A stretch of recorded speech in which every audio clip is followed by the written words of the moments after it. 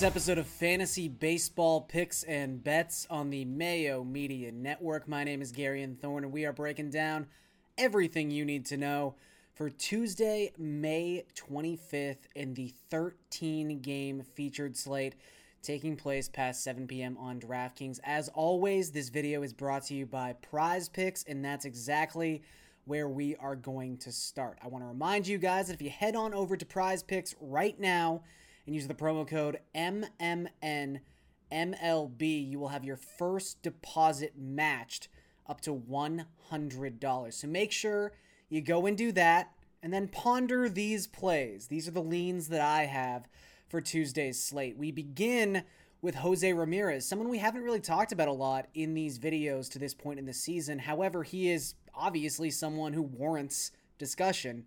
Ramirez, after a couple slow weeks to begin the 2021 season, has been hitting exactly like you would expect Jose Ramirez to hit. He's been stealing bases. He's basically been the only consistent offensive contributor for Cleveland so far in 2021, and he gets arguably the best possible matchup any hitter could get in 2021 on Tuesday in Tarik Skubal, who's been struggling immensely for Detroit. We'll get into his very bad numbers a little bit later, but let's focus on Ramirez for this particular prop. The over-under for fantasy points on Tuesday on Prize Picks is set for 8.5. I like the over, and again, Skubal has just been terrible so far this season, whether you want to go by his expected statistics, his surface statistics, or the amount of barrels he is allowing to opposing hitters. 20, the most of any qualified pitcher in all of baseball so far this season. But Ramirez, since the beginning of May, has a 314 isolated power, a 396 WOBA, and a 154 WRC+. It really doesn't matter necessarily that he has a great matchup. Ramirez is someone who could easily get over 8.5 fantasy points, even in a poor matchup. But the fact that he has a good matchup is not something we are going to discount. We're going to take advantage of it. And I think he goes over this number on Tuesday. The other over I like, little bit of a different scenario. We're going with a very talented hitter in Christian Yelich. I think this is just an opportunity to maybe buy low on Yelich. He got an off day on Monday, scheduled off day. He's fine. The back is fine. And it seems like he's about ready to break out. He's on the precipice of breaking out. His last game on Sunday, he had 2 hits in that contest. One of them was his first home run of 2021. And even though it took him that long to get a home run, he's still been good in the limited sample we've seen, specifically against right-handed pitching. In 49 plate appearances this season against right-handed pitching, Christian Yelich has a 137 WRC+. Now, this is not a Tarik Skubal situation when it comes to his matchup. He draws Joe Musgrove of the San Diego Padres. Musgrove has been very good so far this season, though his expected ERA is about a run higher than his actual ERA. The thing I really like about this matchup, aside from just the fact that I think Yelich can clear 5.5 fantasy points on pretty much any night he's healthy, especially in a right-on-left matchup, but all the damage that has been done against Joe Musgrove in 2021 has been by left-handed bats. 5 of the 6 home runs he's allowed have come off of left-handed bats. It's just the preferred split when you're looking to attack Joe Musgrove. And look, I don't want a Brewers stack on Tuesday. That's not something I'm going to suggest over on DraftKings, but on Prize Picks, with this prop set so low, again, 5.5 fantasy points for Christian Yelich, the former National League MVP, who's now healthy. I think he can go over this in an opposite hand matchup against someone who has had his issues with left-handed bats this season and in the past. So Yelich over 5.5. I also like Jose Ramirez over 8.5. Let us move to that 13-game featured slate on DraftKings. Things get kicked off at 7:05 p.m. Eastern. Obviously, we can't break down every single aspect of a slate this big, but here's what jumped out to me on my first look. First and foremost, jumping back into that Brewers game, that Brewers-Padres game, Corbin Burnes is mispriced in this game. I mean, I'm just going to be blunt. He's $9,100. There's no discernible reason why Corbin Burnes should ever be less than $10,000. I know there's some really, really good pitchers at the top end of this slate. I know we get Jacob deGrom back on Tuesday, and his salary is absolutely insane against a Rockies team that cannot hit away from Coors Field. So there's reasons why his salary is slightly depressed, but this is the second lowest price point he's been all season. And the first time he was this low, it was the first game of 2021 when he hadn't really proven himself despite his status in redraft formats. Look, Corbin Burnes through 40 and a third innings has a 1.79 ERA. He's got a 1.29 expected ERA, and his FIP is .84. He has struck out 44.7% of the opposing batters he has faced so far this season. And as we saw with Brandon Woodruff on Monday, this San Diego offense is coming alive. Fernando Tatis Jr. has been incredible since coming off the COVID list, but they're susceptible, just like anyone else, to elite right-handed pitching, and that's exactly what Corbin Burnes is. Like I said, I'm not going to sit here and say this is a great matchup, San Diego's terrible, they can't hit. That's not the case. San Diego is not necessarily a team you want to be using a pitcher against under most circumstances, but Corbin Burnes isn't most pitchers. He is someone who has struck out at least 9 batters in every single start he's made so far this season. His fantasy upside is unmatched. It's unmatched. It just is. No one has the sort of strikeout potential that Corbin Burnes brings to the table. And if you're ever going to get him for less than $10,000, it's just a blind in. You're just in on someone like that if he's ever got any bit of value in his salary. And that's what we find on Tuesday because, like I said, he should just be $10,000 at the very least. So 9-1 is an opportunity to buy. The other pitcher who stood out to me on this slate, also just too cheap. I don't really understand it. Kevin Gausman, $7,200. Have people been watching Kevin Gausman pitch? Do we just ignore the Giants? I'm not quite sure what's going on here.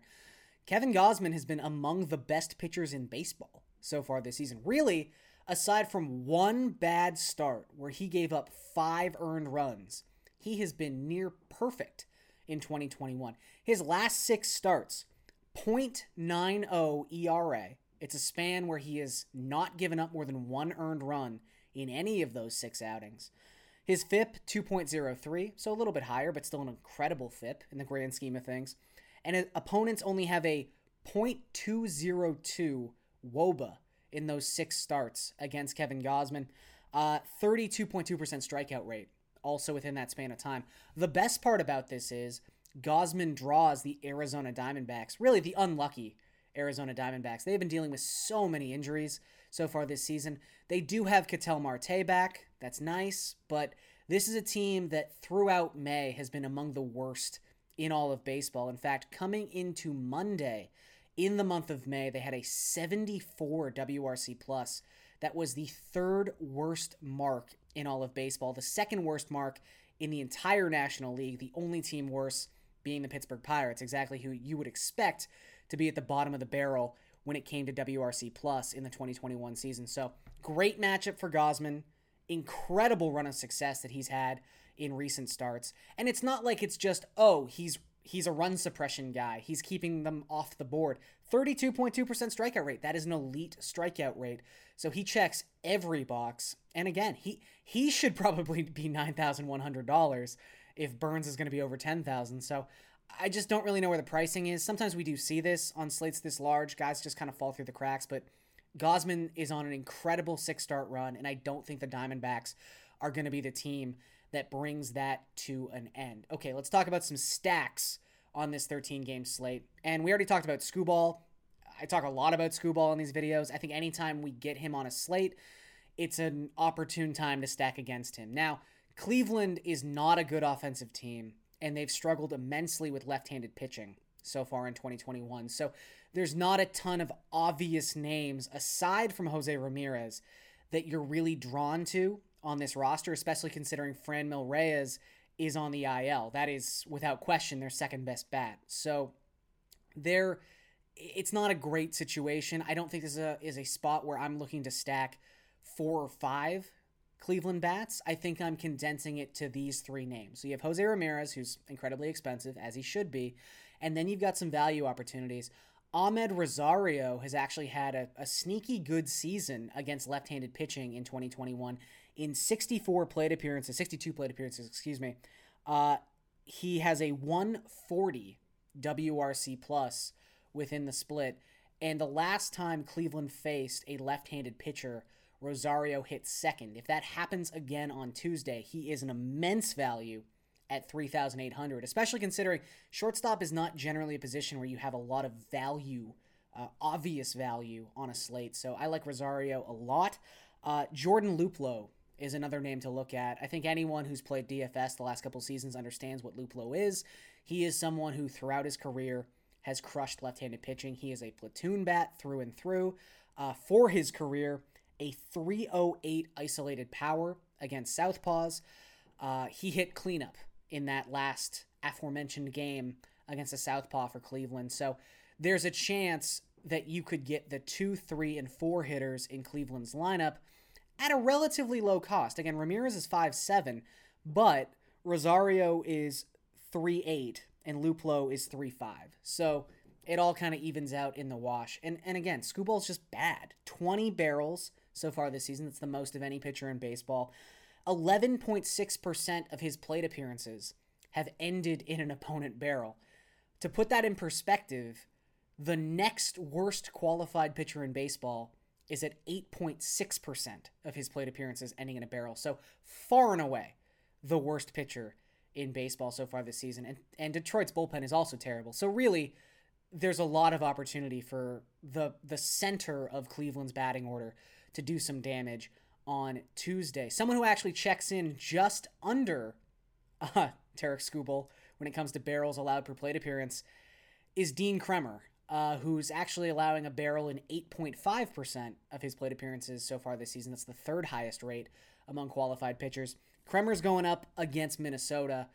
Minnesota should just tee off here. Their offense has been heating up anyway as of late. And Kremer he struggled in general, let's be honest. He's pitched 34 innings, has a 6.24 FIP, 2.65 home runs per 9 allowed among pitchers who have thrown 30 innings so far this season. That is the third highest total in terms of home runs per 9. So very susceptible to the long ball, very susceptible to the big inning, specifically susceptible against left-handed bats. Lefties have 3.21 home runs per 9 against him so far this season, and a 409 WOBA. So you want to get as many left-handed bats into a lineup as you can against Baltimore on Tuesday.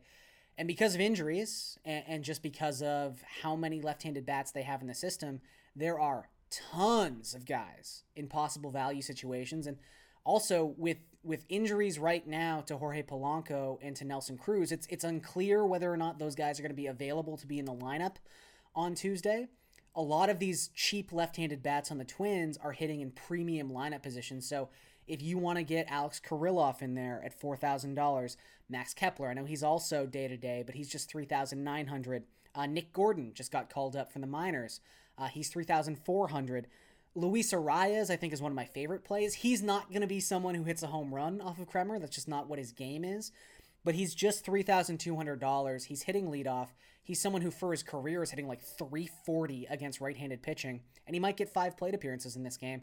And much like Detroit, Baltimore's bullpen is terrible. So it's going to be a full game opportunity to get fantasy points. So those are 2 stacks where you're really not paying that much of a premium. Even Josh Donaldson is only $4,100. I know he's not left-handed, but he's probably the Twins' best remaining healthy hitter, and he's just $4,100 in this great matchup. So both are pretty cost-effective stacks, which is nice if you do want to use Corbin Burns at $9,100, or if you do want to pay up and use the Jacob deGroms of the world, which, you're probably going to want a little bit of exposure to Jacob deGrom on this slate. Okay, let's round things out with some bets, and we're going to stick with Cleveland. I just think, even though they're on the road, the money line is a little shallow here. They're just minus 139 on the money line. Cleveland's just a better team than the Tigers. I understand that coming into Monday, the Tigers had won 6 of their last 10 games. Maybe that's the reason this line is a little shallow, but it's Aaron Civale against Tarik Skubal. Civale has a 3.68 expected ERA for the season. Skubal has a 6.47 expected ERA, so almost double. He's just a much better pitcher. And when it comes to bullpens, Detroit has the highest bullpen ERA in the American League. Cleveland has the lowest. So I just think the pitching is an overwhelming positive in this matchup for Cleveland, and I do think they win this game on Tuesday. So minus 139 seems like a pretty low price point to jump in on that money line. One more money line I like. This one's it's a tough game. It's more of a lean than I'm positive that the Cardinals are going to beat the White Sox on Tuesday. But I'll say this. St. Louis on the money line is plus 123, despite the fact that coming into Monday, the White Sox had dropped 4 of their last 5 games. They're not exactly playing the best baseball we've ever seen. And, you know, they're an injured team. They're still missing some of their major bats in that lineup. This is a great pitching matchup. It's Jack Flaherty against Lucas Giolito. So one ace could show up, one ace might not show up, and that's going to really determine the outcome of this game. However, the Cardinals are, again, plus money, plus 123 to win this game. They are 9-0 so far this season in games started by Jack Flaherty. Maybe that's a simple way to look at this, but they've yet to lose when Jack Flaherty starts a game, and you can bet them at plus money. So I'm going to take the bait. It's if they were favored here, maybe I lean Chicago. But the fact that they're the underdog, the fact they haven't lost with Flaherty starting a game, I'm going to jump in. So I'll take the Cardinals plus 123 on the money line and Cleveland minus 139 on the money line. And that's all on the DraftKings Sportsbook, and that's going to do it for this episode of Fantasy Baseball Picks and Bets presented by Prize Picks. Make sure to check out all the videos, all the great content here on the Mayo Media Network, and I will see you guys next time.